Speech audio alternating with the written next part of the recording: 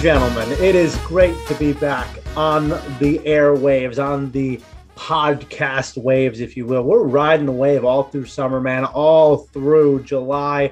We've made it past 4th of July now. It's the dog days, and everybody's getting set, getting ready for training camp. Because guess what, folks? Training camp opens for two teams at least in literally 2 days from the day we're recording this, and next week for everybody else. Welcome back to the Sunday card. It's starting to heat up, ladies and gentlemen. People are starting to take a look at those little sheets out in Vegas saying, oh, what do we got for MVP? What do we got for regular season win total? What are we working with? Maybe even coach of the year. We might get into that discussion today. Dan Zampano, Matty Ice, Matty C, Matt Silbreth, our esteemed producer, Lemon Pepper Lou Perricone, handling all the editing and background and all the things we need to make this ship go. Maddie, it is good to see you again. In a couple of weeks, we've had a couple of weeks off. Let us go on a little vacay, but now we're back and we're rolling back on the card, talking a little bit of futures maybe this week. Yeah, a little bit of futures. It's again, we are in the dog days, so it's about all that we have to look forward to. We really are grinding to a halt here as it comes to the nightly sports schedule, unless you are just grinding, watching baseball games, or again, as Danny is about to start, just grinding training camp videos and just watching drills and techniques, and he can't wait for it. But yeah, definitely time to get a peek at those futures. In golf, no more majors now. I do have to mention the shout out to Colin Morikawa for winning the Open, two-time major winner already at 24. How you doing? So yeah, we are grinding to a halt as far as big time sports come. Yeah, Morikawa, the new Spieth. I don't know. We'll see. Could be. Edge them out.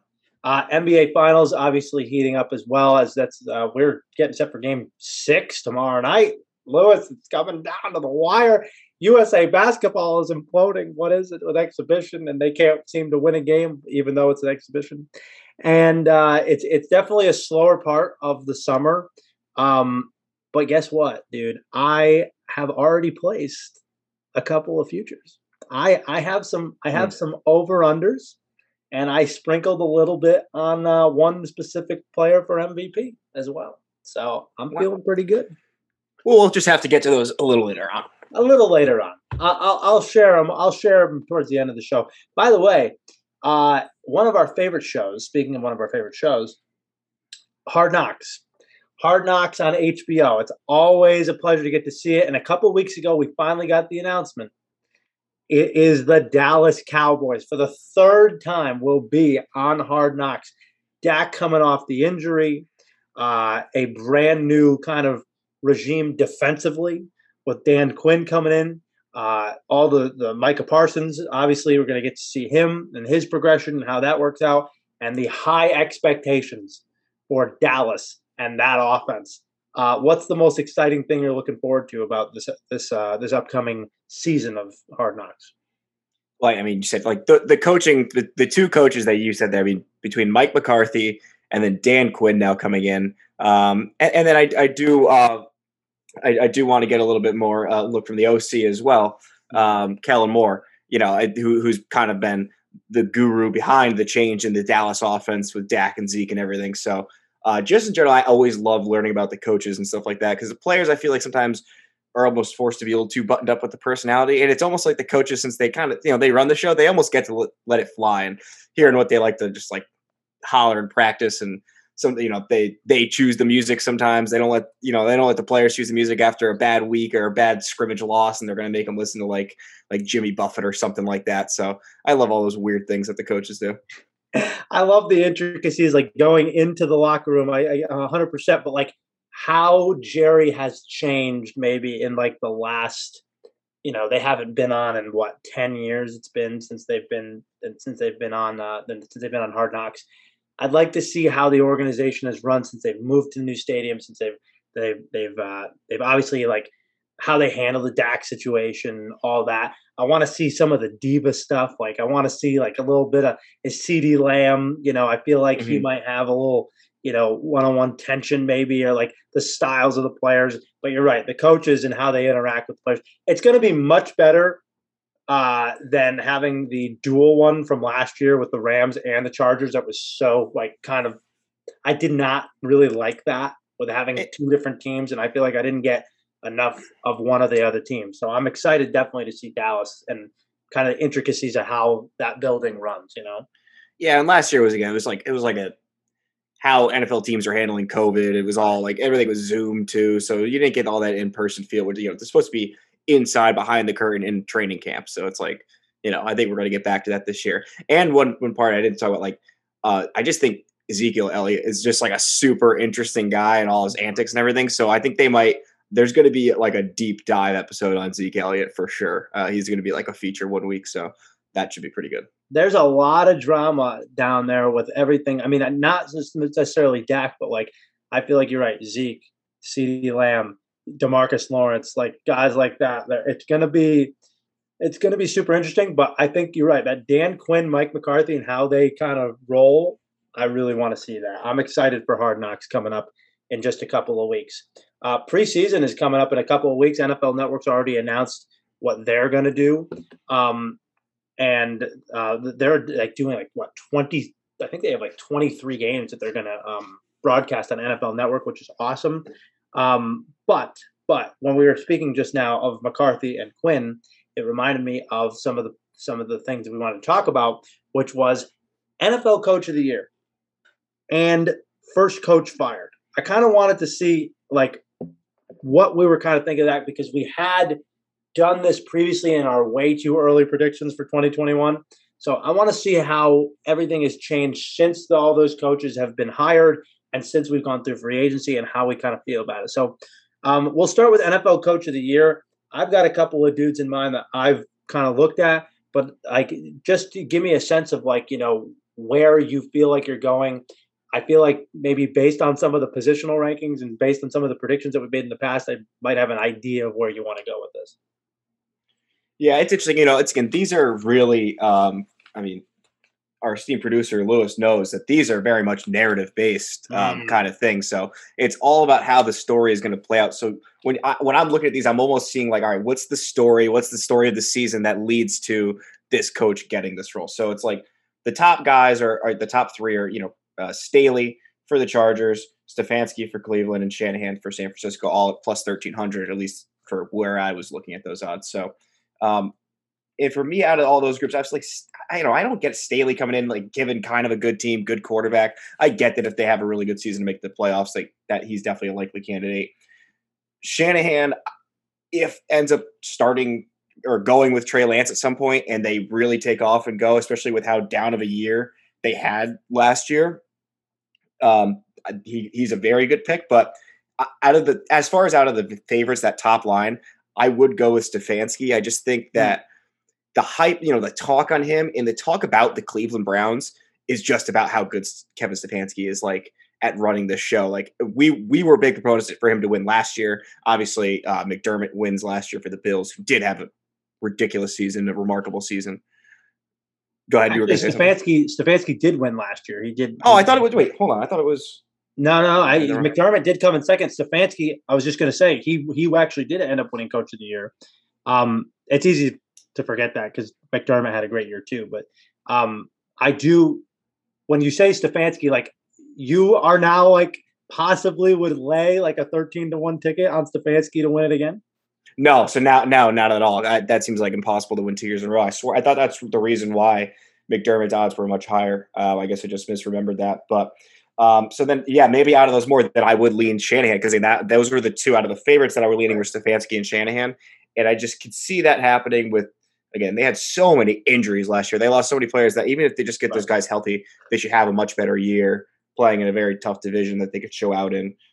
So that's who I like out of like the top end guys. What are you thinking? Where are you leaning as far as those guys? And then I have a couple other long shots, which you might also bring up. I think so. With those guys, there has not been a back-to-back NFL Coach of the Year winner since 1981. So that kind of is like, yeah, I'm probably not going with Stefanski. I like the idea of Staley because I think that all the Chargers really have to do, like they've gotten better at like every position based on the fact that they're getting guys like off of injury, and especially a guy like Derwin James. Derwin James has just been hurt, and that has been like a really big downfall for their secondary. If he stays healthy and we finally get a full season out of him, I could see their defense being really good in that system. Now, we found out today that Melvin Ingram is not going to come back and that he's going to Pittsburgh, and we'll talk a little bit more about that later. But they still have good players on the back end and back in the pass rush to go along with Joey Bosa. I like what they did with their offensive line, man. I think getting Corey Linsley was huge for them to get all-pro center. I like Staley because he can implement his defense and have them run it. Herbert's only going to get better. So if that team stays healthy, I like that. I would lean Shanahan, though, because I think that team is only 2 years removed from Super Bowl. They were so, like you're right, heavily injured last year. Missed Jimmy a lot of the year, missed Debo, missed George Kittle, had Nick Bosa was out most of the year. Like, those are huge pieces. To me, I'm still in on Kyle Shanahan because I think he's the most innovative of all of the coaches in that particular group. At 13-1, I would like him.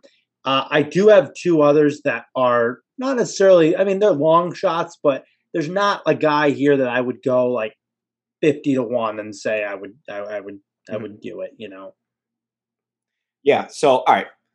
Bill Belichick is probably the one on this list that he should be one of these guys every year that can win it, lose eyes rolling back into his head. He's one of these guys that, you know, should be on this list. We're talking about narratives. Like, in actuality, Bill Belichick is the best coach in the NFL. So he should, in theory, win Coach of the Year every single year. So, but because they always just had string success and it was expected, he was never up for it. But now, after what they have with the down year, they add all these pieces of defense and they're ready to be competitive again. If he's able to just have one down year and have a huge bounce back, double-digit win season, definitely could be up there for coach. I can't see them giving it to him. Really? Just because it's him. Like, you're right, he should win it every year, but that's kind of like we're saying, it's a narrative driven thing. So whatever is shiny and new will be way over. Will kind of be like it's like with like if the Bills have a really good year this year and they win the division, they maybe even go to Super Bowl. Like, you know, McDermott is going to win that award. Staley's going to win that award over him. If you know. I could think of a bunch of other teams, McVay. Like, I could think of like a bunch of other guys that are going to win it just because we take Belichick for granted. I think, and the news media hates him. So I don't really see that. I'm not sure. That is the part where it's like who's deciding the award is probably not necessarily the best friends with Bill Belichick. So yeah, that definitely does do a shot. But 18-1 feels real nice. Or yeah, it does though, doesn't it? Yeah, 18-1 is real nice. It is nice. I saw somebody else though that I kind of liked. That was an older coach, and I think it was him. Oh yeah, I mean, I don't know if this would be one that would happen, but I think Andy Reid to me would be if I was going to go with somebody that's more of a vet. Andy Reid at 20-1, like I kind of saw him. I was like, that's not a bad one because the Chiefs are kind of in a position where they can kind of, you know, he doesn't have to do much to win that award. You know what I mean? Like he's obviously, you know, got that pedigree and people really like him. To me, this one was pretty easy. I'm going Frank Reich, man. Frank Reich, 16-1. I know both of us are probably going to have that one in the box.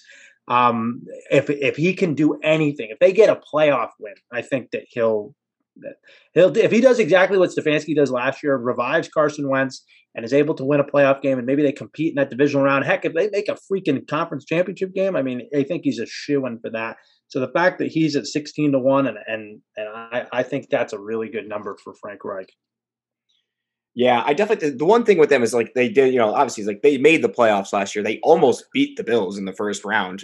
You know, so it's just that's tough for me. And then for Reed, I just think too, it's like again, just like the expectation is already there. Like it's just like you're just doing what you're supposed to do. And if he can only underwhelm at this point, it feels like, you know, I feel like they have to have a 20-0 season, or, you know, a perfect season, like they've talked about.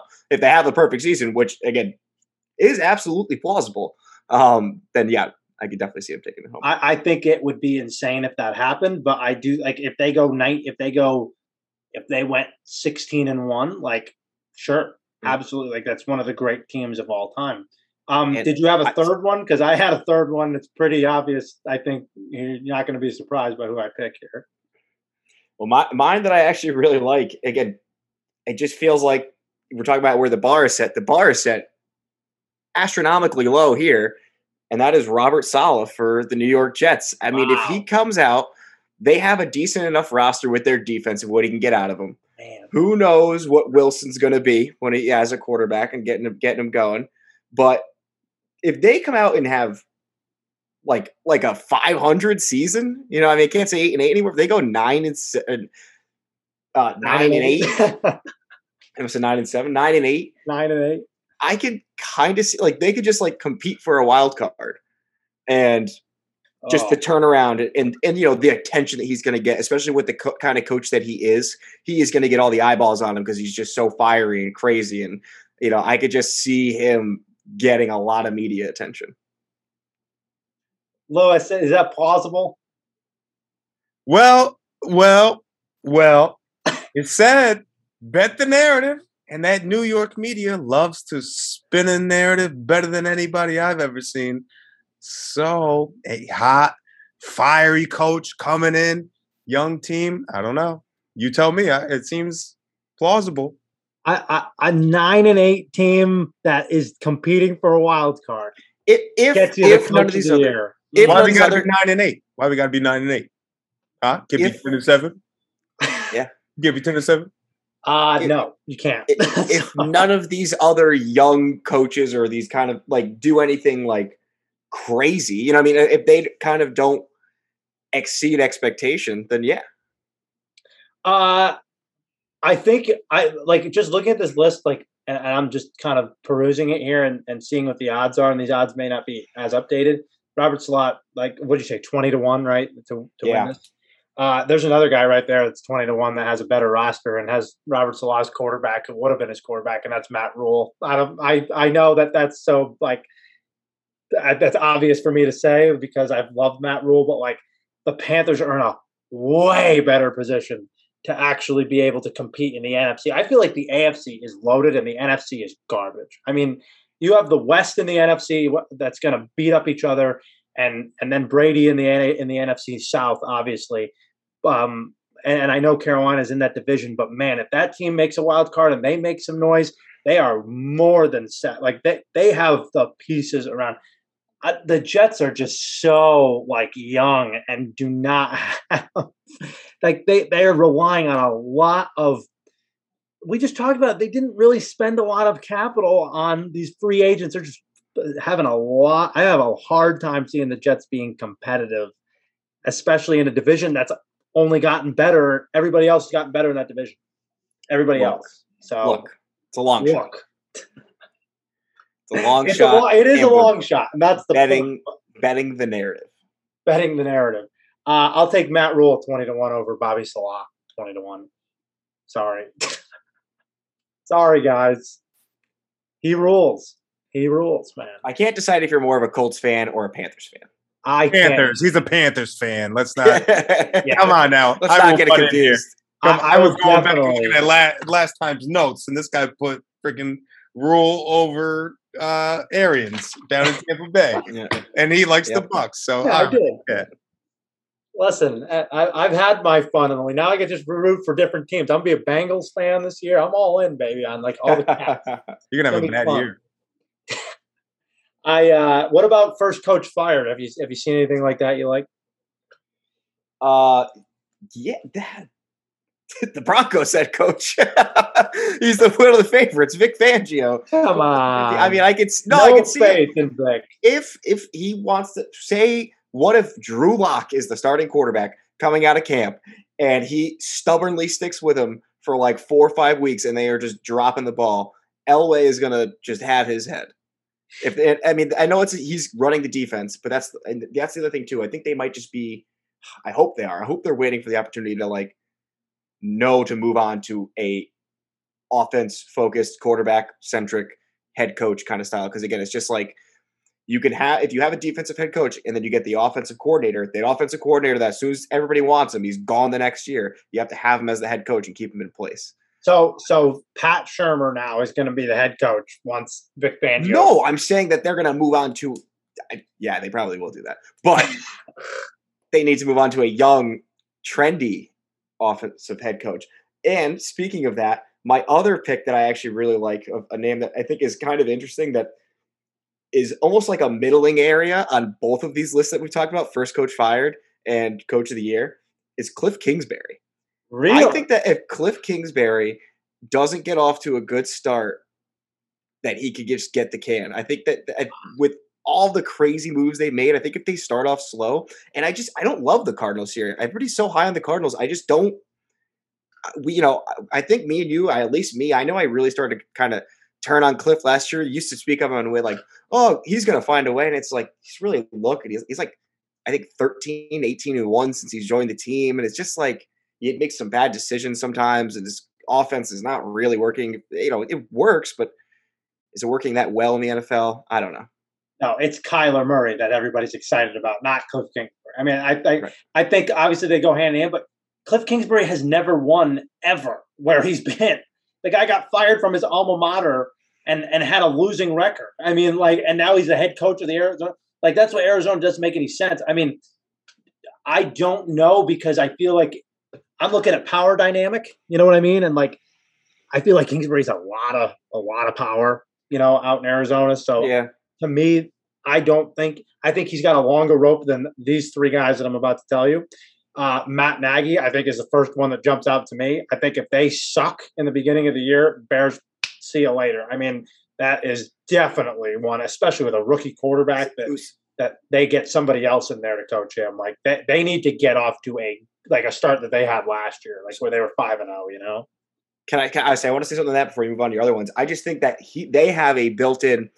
I don't think Fields starts the year. So I think Dalton starts the year. That he's already got a cushion of he can have Dalton for 3, 4, 5, 6 weeks, and then he gets to put Justin Fields in, and then he's given some time with him as well. So I think that he's got a little buffer system there where he can wait to put the rookie in. That's not the full expectation yet. I understand that, but what happens if Dalton is 0-2, or fans are screaming for him? Fans will be screaming for Fields quickly. There's going to be somebody here that gets fired 4 or 5 weeks in, and if it's Fields to go in there and at least they give him a chance to work with it, I can understand that. Now Nagy's 8.5-1, so it's not amazing value. Here's one that I think definitely could happen, because this franchise is so unstable and the owner just does whatever he wants. And I know that this guy has all the money in the world and all the years in the world.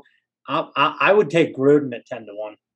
Yeah, I, really I do like that one. I just feel I agree. Everyone's like, oh, he's on a 10-year, third year of a 10-year contract or whatever like that. But the guy just has been a clown. I mean, it's just nothing's happened out there. They're the worst team in their division. Yeah, thank you, Louis. They're the worst team in the division. They are right now. The way they've set everything up, and gosh, I mean, a lot of people saw them reaching in the draft, and they drafted 4 safeties, and it was so weird. And he's 10-1 right now to be the first coach fired. I can absolutely see that. But my favorite, without question, is 12-1. Is if they get off to a bad start, Zach Taylor will be gone. It'll be so quick to do it, because they're not going to waste Burrow's time. I mean, they're not going to do that. So I think Zach Taylor is at 12-1. I would actually probably would take that ticket first rather than any of them. Yeah, my problem with Cincinnati is it's they kept Marvin Lewis around for 10 years after he should have been fired. It's obviously very much different circumstance with Burrow, and hopefully they're changing their stripes and going a different way. But I just worry about that part of it, where it's I got a golf clap out of that pun. Just that team being so stubborn. And that's the same way I feel about how Mike McCarthy is plus 750 at the top. I just feel I don't know. I feel Jerry's going to be too loyal to his guy and too just stubborn and committed to it. That's the thing. It's a matter of who's going first. And I really like what you said about Gruden.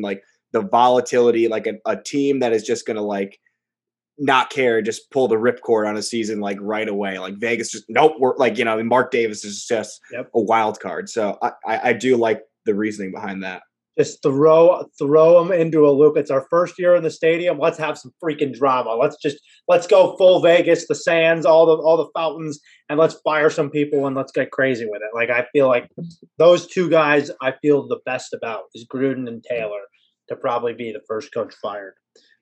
Did you have any other ones, or are you good? No, that was really, like I said, I had Fangio and Kingsbury were the only two that I really had kind of keyed. I think I'm going to be. I think I'll have a little Kingsbury and a little Gruden action maybe by the time the season rolls around. Oh boy, lots of interesting dynamic going on in Phoenix and in Vegas. A lot of people out west getting fired, maybe if it's up to us. Let's do the AFC North, because I think that this division is probably the most intriguing. Teams going up, teams going down, sun goes up, sun goes down, on some careers possibly. And, there's a lot of things to do with the future. We have three quarterbacks in that division. That are really young. And we have one quarterback that's holding on for dear life. And it doesn't seem like that team has a plan. So it's at least at that position. So let's begin with the quarterback, shall we? As we do every week. With the positional rankings, we do quarterbacks, we do running back rooms, the wide receiver, tight ends, the pass catching rooms. We'll see how we rank those from 1 to 4, the defenses, and of course the coaches. So let's see, and let's start off, Matty Ice, your quarterback list, please, for the AFC North. Yeah. So again, in your lead-in, kind of the obvious thing about as far as this category goes, I'm just going to go from bottom to top because I think at the bottom you're going to start with Big Ben as far as last place. He's hanging on by a thread. His body's hanging on by a thread. He's always hanging on by a thread. I mean, it just him and Mike Tomlin, I think, just could be done after this season. Just maybe clean house, start anew as the Pittsburgh Steelers. So he's going 4. The way I'm ranking this is I'm going by if I'm taking these quarterbacks and, regardless of the system and all of what they're in. So with that being said, Baker is my third quarterback down on that list because I just think that obviously the fit is right for him. They're playing, the right style for him. So that's where he's been showing out, looking so good. But as far as just skills and intangibles, I'd put him third. Second, this one was hard, but I did put Joe Burrow here instead of, and then Lamar Jackson is number 1. Because, again, I still just think Lamar what he gives is just too good for a team. His dynamic, he's Michael Vick. He's maybe better, could be better than Michael Vick when all said and done. We're only in his 3rd season. So Joe Burrow, with everything that he's done in his 7, 8, 9 games in the NFL, I can't remember what week he got hurt. I just can't wait to see what more he does. So I put him second. Lamar's still number 1. My problem with Burrow is that I feel like I haven't seen him play. I feel like I've seen flashes and glimpses here and there, but I don't know what I'm getting yet, especially coming off of an ACL. Like I feel he's the number 1 quarterback, but it's like with Lawrence and how we were talking about him with the AFC South. It's like I'll put him above, Houston's situation, but I feel like he hasn't played at all. And that's where I'm at. I feel like he is in the same spot that I feel like I need to compare him with Trevor Lawrence. Like that's where I feel like I am. So I do have Ben as number 4. I agree with you. The guy's just down in beer and Advil. I mean, the whole season basically is how this is going to go with him. I don't know how he's going to make it through the whole year. I don't know how he makes it through the whole year, the last 2 years. I mean, it's really stunning. But again, they didn't really improve their offensive line too much. I agree with you that Ben, this is probably his last ride. I put Burrow number 3 again, just for the same reasons. So because I just haven't seen him play. But skill set wise, I agree with you. I think that he has the potential and the better skill set than Baker could ever have. Again, I just need to see him play. I don't think it's very hard to say that Lamar is number 1. I think Lamar is so far ahead of all 3 of these guys, like just because of what he brings to the table. I think this year, though, they need to start doing things a little bit differently. I'd like to see them play under center a little more. and actually have like maybe a play action game like how they run with Baker. I know they like to run out of spread and kind of like have that read option and use Lamar, but I think it would benefit them in the passing game if they actually ran a little bit more under center. They're an interesting team. And we're going to get into the running backs crew in a second here. Before we do, though, do you think we should include Lamar as part of the running back room? I had the same feeling when I was doing these rankings. I'm like, naturally you go, oh, Ravens have the best running back room, but then you have to take Lamar out of the equation because he's not a running back. It's like if he's in there, clearly they're number one because he's going to have 1,000 yards rushing himself on top of whatever else the running backs are going to do. Right. But no, I didn't consider him that way. Okay, so we basically have quarterbacks the same, except flip Baker and Burrow for the both of us. You like Burrow, I like Baker. Let's keep that quote for this year. You don't like Joe Burrow. Okay, good. No. You don't like Joe Burrow like Joe Burrow as much as Baker Mayfield. That's what I say because I am getting sucked into the Cleveland vortex. That is my problem. I can't wait. There might be a season-long bet there. We might have a good old-fashioned Ohio war here. You know what I mean? So let's keep that one in the pocket for later. Let's go to the running back position. Again, this is another one where I think you got two teams that are above the other two teams, and you kind of have to decide which one you like. So I guess I'll start with this one here with the running backs. I think it's pretty clear right now. It's not clear, but I do think that Pittsburgh I would have to put in fourth. I like Najee. I think he's going to do well in the system. I think like we talked about, I think he's a big combination of like Steven Jackson meets Matt Forte kind of thing. Like, like he's got that big body. He's able to catch the ball out of the field, but he is a rookie in that backfield basically by himself with like Benny Snell and the slowest running back on the planet. Like, Benny Snell's wearing cement shoes and Kalen Ballage is like, your prototypical third string back. So that's kind of where I'm at with Pittsburgh, and their offensive line is again, it's kind of suspect. Cincinnati got better on the offensive line, getting Riley Reif and kind of shoring it up. I wish they would have got Penei Sewell, but that's for another day. But they do have a professional in Joe Mixon if he can stay on the field. And Samaje Perine, I do think, is a good secondary back.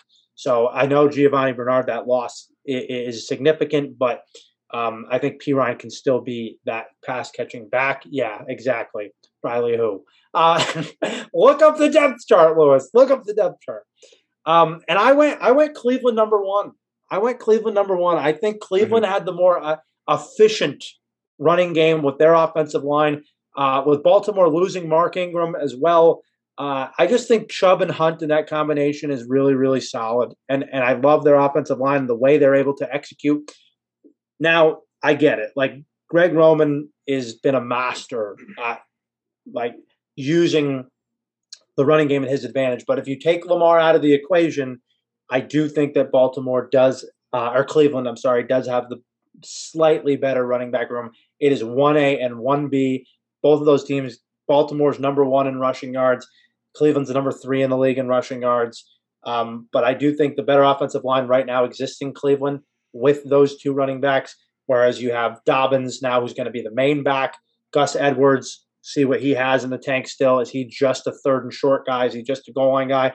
Justice Hill will be an interesting guy in how they use him, but I do have Cleveland slightly ahead of Baltimore. Yeah, and I have the same exact rankings that you do. I thought this was the most cut and dry. Again, once you take Lamar out of the running back category for the Ravens. And again, a name, I don't even know if this is an addition, but the Ravens do add Todd Gurley this offseason. Oh, and, I don't know how much longer we think that he is a good part of the offense. I mean, who knows? He could literally not make it out of training camp if he's just – if his injuries are still piled up like he's had. I mean, he looked horrible in Atlanta. So I don't know. Again, that's just a name just to say. But yeah, I agree that Chubb and Hunt just are a top tier complementary like running back system. Chubb can catch the ball out of the backfield. but it's not his specialty. And Hunt can run up the middle, but it's not necessarily his specialty. So I just think what they offer with each other and in the way that they play off each other puts them above most running back groups in the NFL. Yeah, no doubt. I think that's a good point. They also drafted a kid, Demetric Felton, out of UCLA, that I really, really think could be kind of their Justice Hill, if you will. He's kind of a wide receiver, running back combination. So very kind of similar in that respect. But I completely forgot that the Ravens signed. Maybe I missed that. The Ravens signed Todd Gurley. Yeah, that does nothing for me. I'm not really into having rubber knees, guys, in my backfield. So I will keep everything the same as what I said. Let's do the pass catching rooms, shall we? Maddie, I am excited to see this one because there are some up and coming like pass catchers in this division, and a lot of really, really good receivers. Really, every team has one like really solid receiver, but how do the rooms stack up for you? So, yeah, this one is definitely different from the way that the rest of the categories went. So, because at number 4 here, I think what it's Baltimore's weakness and what's holding them back is I have the Ravens at number 4 as far as pass catchers. Because if we're saying that they all have a decent number 1, I'm assuming that we're considering Hollywood Brown the Ravens number 1, and I mean I would hold him much lower than just about every other one in this division. So they add Sammy Watkins, they draft Rashad Bateman. Who, again, we both like, I know. I think that he could definitely be a really good fit, but is a rookie, so we can't, we haven't seen him play in the NFL, so we can't give him too much credit. And then Sammy Watkins, it's like, what they're saying, I think there was already reports that it's like, there's like the most hype around Sammy Watkins. It's like, is that a good thing? Like, I don't know. But I think he could definitely be serviceable for them. At 3, I have the Cincinnati Bengals because I think that they already had a couple good pieces with Tyler Boyd and T. Higgins last year. And now they add Jamar Chase, who, again, as much as he's a rookie, there's just a little bit more evidence that I think that Joe Burrow and Jamar Chase are going to be able to throw to he's going to be able to throw to him because we've seen it time and time again at UCLA. They were a massive, massive connection back in the college days. So I still would put them above there, and they have just a lot of good pieces in there. Number 2. This is where the top 2 could really, I just feel like, go back and forth. But I do have the Browns at number 2. Odell Beckham Jr., Jarvis Landry, Rashad Higgins. I was hoping I wouldn't mix up the Higgins first names, but I think I got them right. And then they also still have a guy who has just been all the talent in the world, all the hype in the world, and David Njoku, who was injured for like the majority of last year, had a couple catches towards the end of last year, but he is still an athletic freak that if he stays healthy and can find his way into that offense could definitely be a valuable piece. And number 1, it's what the Steelers have going for them is their pass catchers. They've got 3 pretty damn good receivers in Chase Claypool, Deontay Johnson, and Juju Smith-Schuster. Not to mention they still have Eric Ebron, who had a pretty good year there last year. So Claypool is one of those guys too. I think Claypool is very much ready to pop. He did show quite a bit last year, but I think with his build and his size and speed, like he could really pop. He's got like DK Metcalf kind of size to him. Yeah, I would say DK Metcalf size. Obviously not the speed, but like he's like got that tight end without. He's almost like a glorified tight end, but he's just got more speed than most tight ends do. I am stunned that you have Pittsburgh number 1 because I didn't even have them close to number 1. I have Baltimore at number 4. Yeah, I agree with you there.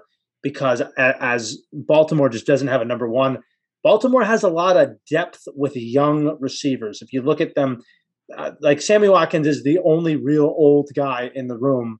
But you said Hollywood Brown, Rashad Bateman. They drafted Tylan Wallace out of Oklahoma State, who was really, really good. Miles Boykin. Devin Duvernay is kind of a weapon.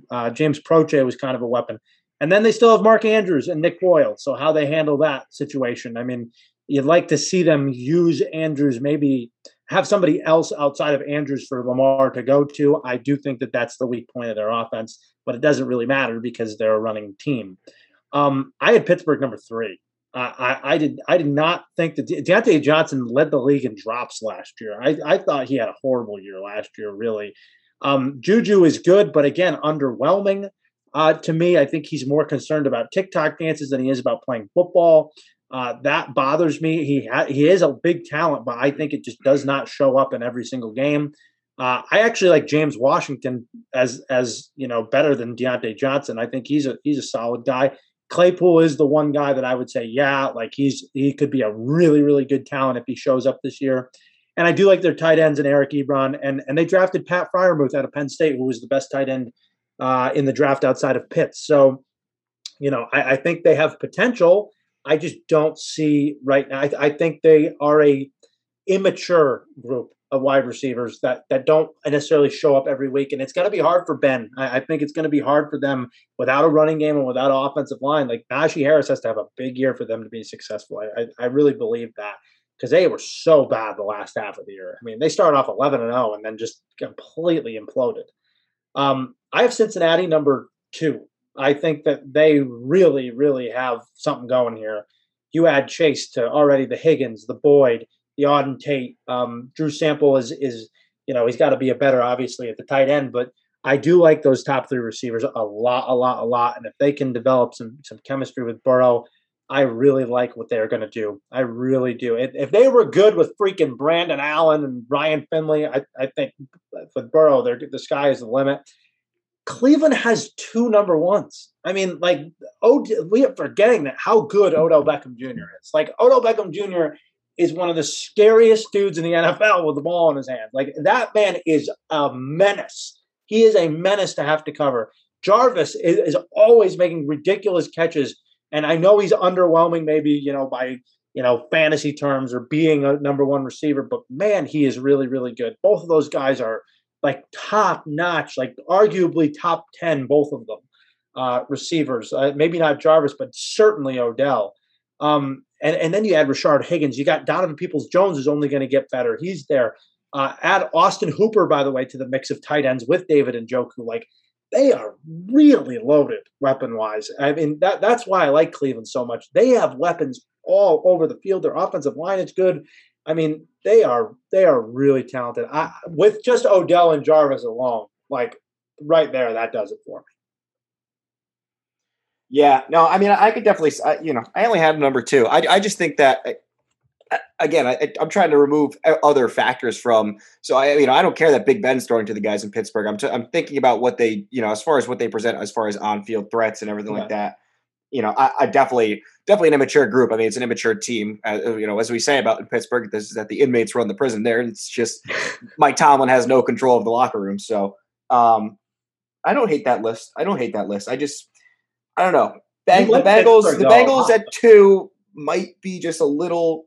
Again, there's sometimes where we're giving the rookie credit, and sometimes we're not giving the rookies credit for playing games or not seeing them play. So there's a little bit of a line we're balancing there. We are. But we're walking the tightrope a little, because if you want to call me out for Burrow and not having him above Baker, fine. Like, I'll be okay with that. But I'll have Cincinnati like right there. I'm not a huge fan of Juju Smith-Schuster. I'm not a huge fan of Deontay Johnson. Like, I'm just not a fan of that pass catching room. That's just me. So take the quarterbacks out of it. That's where I'm at. On to the other side of the ball now. Yes, on to the other side of the ball we go. And defensively, this is hard. Like, this one was hard. Super hard. There's a lot of talent on.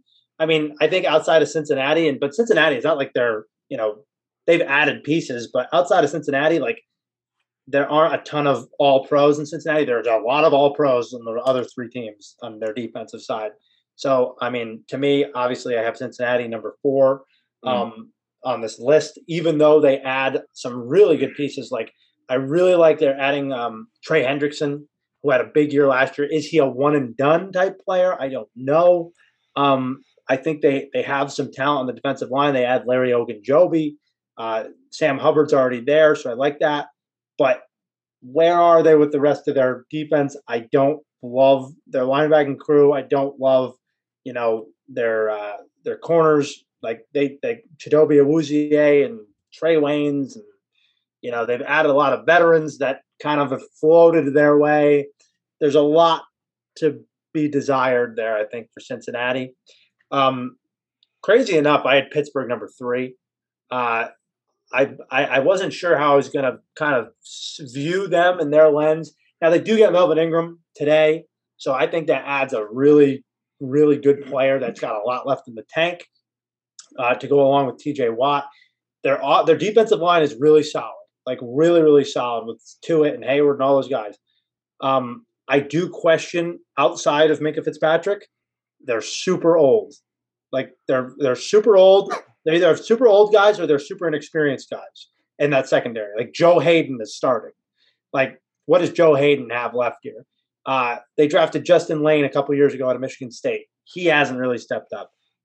Terrell Edmonds has been good at times, but again, like I'm not really seeing here exactly. I don't think they'll be as good as they were last year.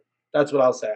I'm not sure that they have that ability, but Mike Tomlin somehow always seems to get more out of their defense than typical.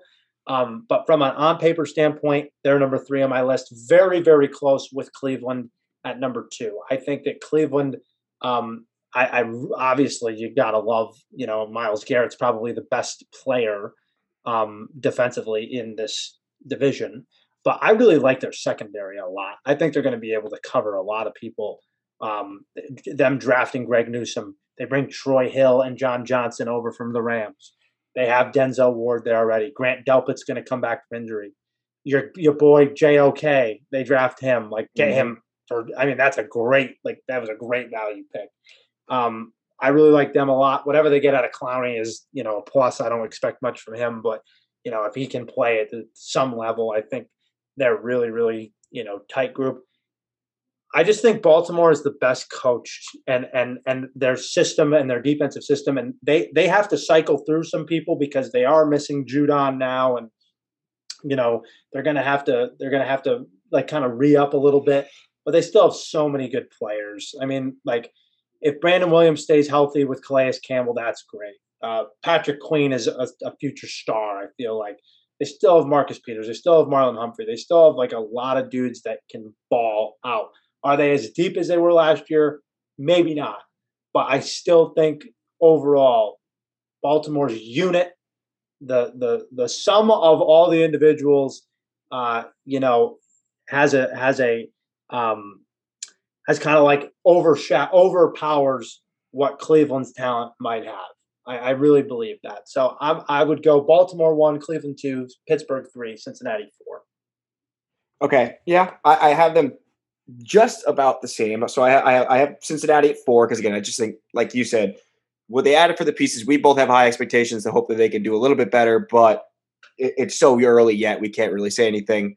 I do have the Browns at 3 a little bit for the same reason where, again, I really like the pieces they add. They clearly addressed that defense was their problem last year. But I'm still going to give Pittsburgh a little bit of credit at number 2 with what they were able to do last year. Again, their secondary is horrible, but their pass rush is top of the league. I mean, especially now adding Ingram is just another depth piece to get there. I mean, they clearly could still have the number 1 pass rush in the league. And then I have the Ravens number 1 because I think they've got a little bit of both. They've got one of the better secondaries, like you said, with Humphreys and Peters. You can't ignore those 2 guys just having 2 guys you can leave on an island outside and blitz up the middle and just get pressure. They have still good guys up front, even though they lost a few guys to free agency. They had so much depth at that position that they were able to let those guys go, and they still got guys like McPhee and Derek Wolfe there. Yeah. You said Campbell, so I think the Ravens are still top defense in that division, which is a ribbon to be had as far as being the best defense in the AFC North. Because again, I think we like most of the defenses in this division. I think have some high expectations for them. It's the complete opposite of the AFC South. We were talking about it. Like, yeah. I think the defenses and the running games are what win this division. And obviously, I think Baltimore and Cleveland right now have the advantages in both of those categories. Pittsburgh can win this division. It's not out of the realm of possibility. Like they absolutely can if they can find a semblance of a running game. And if they can't do that, they're not winning this division. Even though they were able to do it last year, like Ben is not going to be able to do this on his back. But defensively, they could do it. Like defensively, if they can hold teams to 20 points, I mean, the sky's the limit for them. They really are. I mean, it's going to be a tough road, but they could definitely win this division. Yeah, I don't know. It's just such a tight race. I mean, obviously, like you said, it's leaking for the futures. I think when we talked about this, I have a future on the Ravens to win this division. I think we talked about this way back when when Cleveland jumped from being the underdog into being the favorite, and where Baltimore started the season as the favorite. I thought that was an over adjustment again on the hype train, and it's gone back and forth between those two teams being the favorite, not Pittsburgh. So, but again, they could be more of an outside shot. Well, let's talk about something that might be in your favor then with that future, and that's coaching, because coaching really matters in this division more than anything. I think, the systems, yes, but like how the culture is built, and you have a lot of really good, like you're building a culture in Cleveland. Pittsburgh always has their culture. Baltimore always has their culture. How Cincinnati wants to build theirs, like they're still young and up and coming. And I think you'll agree that probably Zach Taylor is last on this list, obviously, for coaching. But what do you have for the other three? Yeah, this one I think was actually, again, another cut and dry category, where if we're starting with Zach Taylor at 4, I'll put Mike Tomlin at 3, happily. Again, just don't think that he really does much as a head coach besides get his guys hyped up to go out and play. Number 2, we'll give reigning coach of the year, news to me, Kevin Stefanski, that spot, because, again, just doing it 1 year is not going to get you there versus the guy, Jim Harbaugh, who has been there year in, year out, running this team, getting them to the playoffs. John Harbaugh. Yeah. John Harbaugh. I realized that as Jim Harbaugh. Not Jim. They would have been losing to Ohio State year after year after year if Jim Harbaugh were there. But thank God it's John Harbaugh, the special teams expert.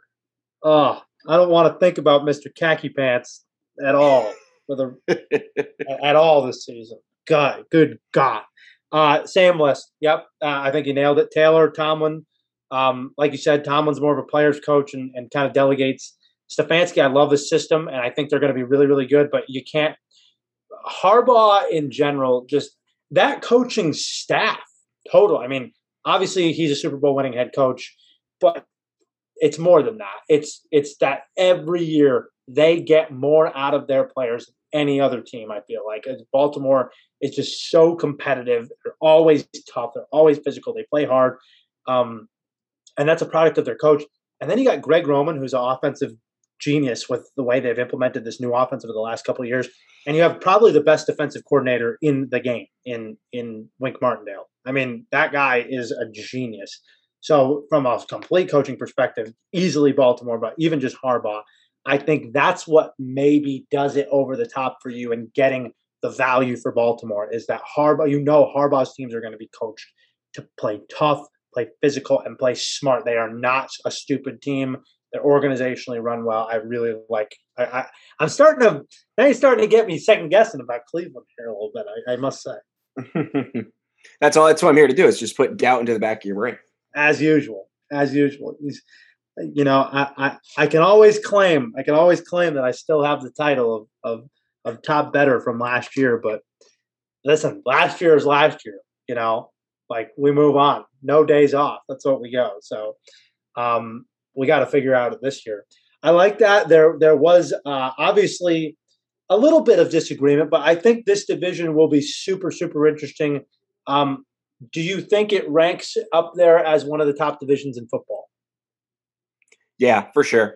Like I said, I mean, just talking about the fact that we think that 3 teams could win this division, and on this podcast, we are maybe absurdly high on the Bengals as far as like maybe what they could do. Like, and I don't know how much I like the Bengals. I don't really know what I have them sitting at as a win total. I guess I should look more at that, but yeah, I think definitely one of the better divisions. Yeah, we are standing the Bengals this year. We're standing Joe Burrow hard, but no, I do think it is. It is not, and as I was thinking about it today, it is not. I think the toughest division in football. But it certainly has. It's going to be a black and blue division, as it always is. That's it. That's basically it. That's good job, guys. With the rankings for this week, we'll be back next week with the NFC North, which will be very difficult to gauge depending on one specific quarterback. But it should be a lot of fun to go through. Maddie, any final thoughts before we say goodbye? Yeah, I want to know about your futures that you've laid down. Oh my gosh! You almost got out of here without giving me your futures. Hold on about it. Hold the horses. So let's not let the cat out of the bag here. Let's let it loose here. Okay, so my futures. I did lay one MVP. Actually, I'm probably going to lay two. I'll probably lay one right now. Is that Mahomes at plus 500? I just laid that down quickly because I want to have the ability to have four other guys and break even.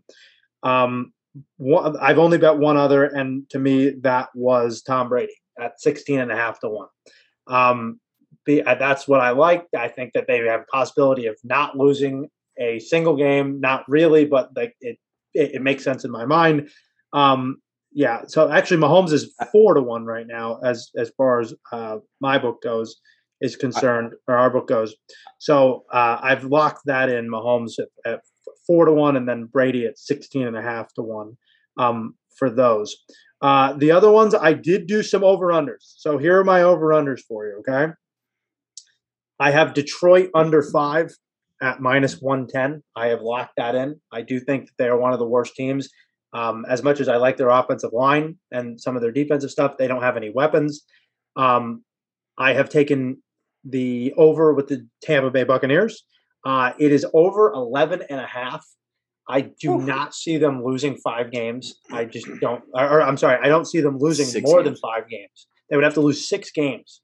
Now that is minus 140, and I'm willing to pay the price for it.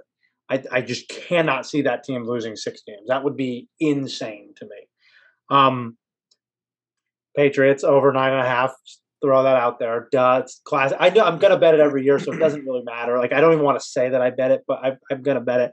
But my real ones, which is why I was surprised by you saying this, I have the Jets are again 6 wins. The Jets are I'm taking the under. You better smash that over. You better smash that over. Get out of here! Like that. You better hit that over, son. Easy. I said you better hit that over. Easiest bet I ever made last year. Oh, you're probably right. You probably right. Jets. Easiest bet I made last year was Jets under 6, and it was plus 120. This year it's minus 110, and they have a rookie quarterback and a rookie head coach. Like instead of betting the Jets over, what you do is you put down the same money on Robert Saleh at plus 2,000, because if they win 7 or 8 games, then he will win Coach of the Year. Do you see where my logic's coming in? Now I get it. Now I see. Like it's all making sense. Far better value. Equations galore. Yeah, it's a two unit Jets under, and maybe I might even throw a couple more units on it. I just think that's so easy. So yeah, those are the ones I put down, and there's plenty more where that came from. So I have a couple in myself. So sure. For MVP, I have one, and it's the same guy I've been preaching about all year, and I think that's Lamar Jackson at 16 to 1. I just think that he's ready to go off this year. He's going to have a full training camp. He had COVID last year. They had a horrible training camp, and he was in and out. So I think that he is ready to just absolutely go this year. And then I have, all the other ones that I do have in are the ones that we talked about as far as AFC futures and Super Bowl futures. But as far as your over-unders, I really do like the Detroit under. Again, I think that's a team that is actively tanking. They are actively trying to lose. So bet they're under, because that's going along with exactly what they're trying to do as well. And I think the same could be said about the Texans as well, which I think the Texans is down to as far as 4.5. It's not posted again on the book that we're looking at, but I've seen other places. Again, that's all probably Deshaun Watson pending, but if that number comes out even at 4.5, 5, I would take that under as well. And the Bucks, it's a steep price to pay on that for sure. Don't care. No, I know. Care. Like it's like minus 140. They're not losing 6 games. That's just impossible. I just cannot see that. Yeah, and one that I would also probably go for an under on would be, it's another steep price. I actually wasn't expecting to see it this steep, would be the Rams at 10.5. I just feel like that's a really big number for a quarterback. As much as I like Stafford, I think he's going to be great. It's a hard division. He's going to have to learn the system and stuff like that. So I think 10.5 is a really, really high number for the Rams. So I would take that under. That could be a potential NFC East, like last year, division, where we're all shocked at like how bad the teams are because they're so hyped up. And I think there's a lot of question marks, and I think they all just beat up on each other. Like that's gonna be a tough division. That's gonna be a tough division. Someone's coming out of there with a bloody nose. Well, it's not gonna. I mean, if it's the Cardinals, they're not gonna care, but all the rest of the teams are gonna be okay with it with their colors. So, let us finish up, and that's it, and that's all. Lewis, any final thoughts before we got Game 6? Who are we leaning for with Milwaukee and Phoenix, my friend? Is it over? No, it might be over. I wanted to lean Phoenix so hard. But that play at the end of Game 5 where Chris Paul comes in and pushes Giannis on the alley-oop while he's midair. Listen, if that happened to Chris Paul, he'd be calling the cops. It would not be funny. All right? That's not a safe play. You don't do that in the finals. You don't push somebody while they're in midair that you don't know how they're going to land. Unfortunately, let's go Bucks. That's it. I got to switch. I have to. I have to because that is not what you do. That is unsportsmanlike conduct, football terms, whatever you got to call it. That we don't do that. While somebody's in the air catching the ball, we do not push them. That's how you break a leg. That's what happened to Gordon Hayward. We don't do that. Wow. So, that really affected you. Listen, I coached basketball for a long time, and we don't do that. We don't do that. When someone's off the ground, they can't control their body at this point. We don't do that. There were a lot of smart fouls by Chris Paul. That was not necessarily one of them. That was the worst foul I've ever seen by Chris Paul. Yeah. It's a little bit of a respect loss now. It is. And also it's a dumb play because you'd only be down by what, 2 at that point? They would be down by 3. Yeah. You'd be down by 3. At that point, you put him at the free throw line. Even if he's not a great free throw shooter, it's 1, disrespectful, and 2, it's a terrible play by supposedly the point god. So I leave it at that. CP3 getting burned up by Lewis today. Sorry, not sorry. Sorry, not sorry. Hey, Drew Holiday make a pretty freaking good play though, right there as well. I think that's the bigger play. That's a championship play right there. Championship play. It's going to be Fear the Deer down in Milwaukee. We're next week, man. Hey, next week we got the NFC North. It's going to be a lot of fun. Training camps are opening. Preseason is less than a month away. We almost have football. We are rocking and rolling. It's going to be very sad when the NBA leaves because I'm going to be almost bored out of my mind watching it. What's that sport with the ball and the stitches and the mitts and the, something with a bat? Right? That one, right? It's that one. Thank you, Matty Ice, Matty C, Matt Silbert. You are the best. No better host, no one I'd rather have it with. We will see you next week, sir. Lemon Pepper Lou Perricone on the producer mic is always number 1 in our hearts. And I am Dan Zampano. I just am who I am. I don't claim to be number 1 or anything. I'm just the guy that talks to you. You can hear us every week on Spotify, on Google Pod, on Apple Pod, on Sports Country Radio, on sportscountry.net, Saturdays at 11 a.m., 3 p.m., and 5 p.m., and then again at 11 a.m. on Sunday morning. We leave you adieu. We bid you adieu, rather. We'll see you next week. Thank you for listening to the Sunday Card.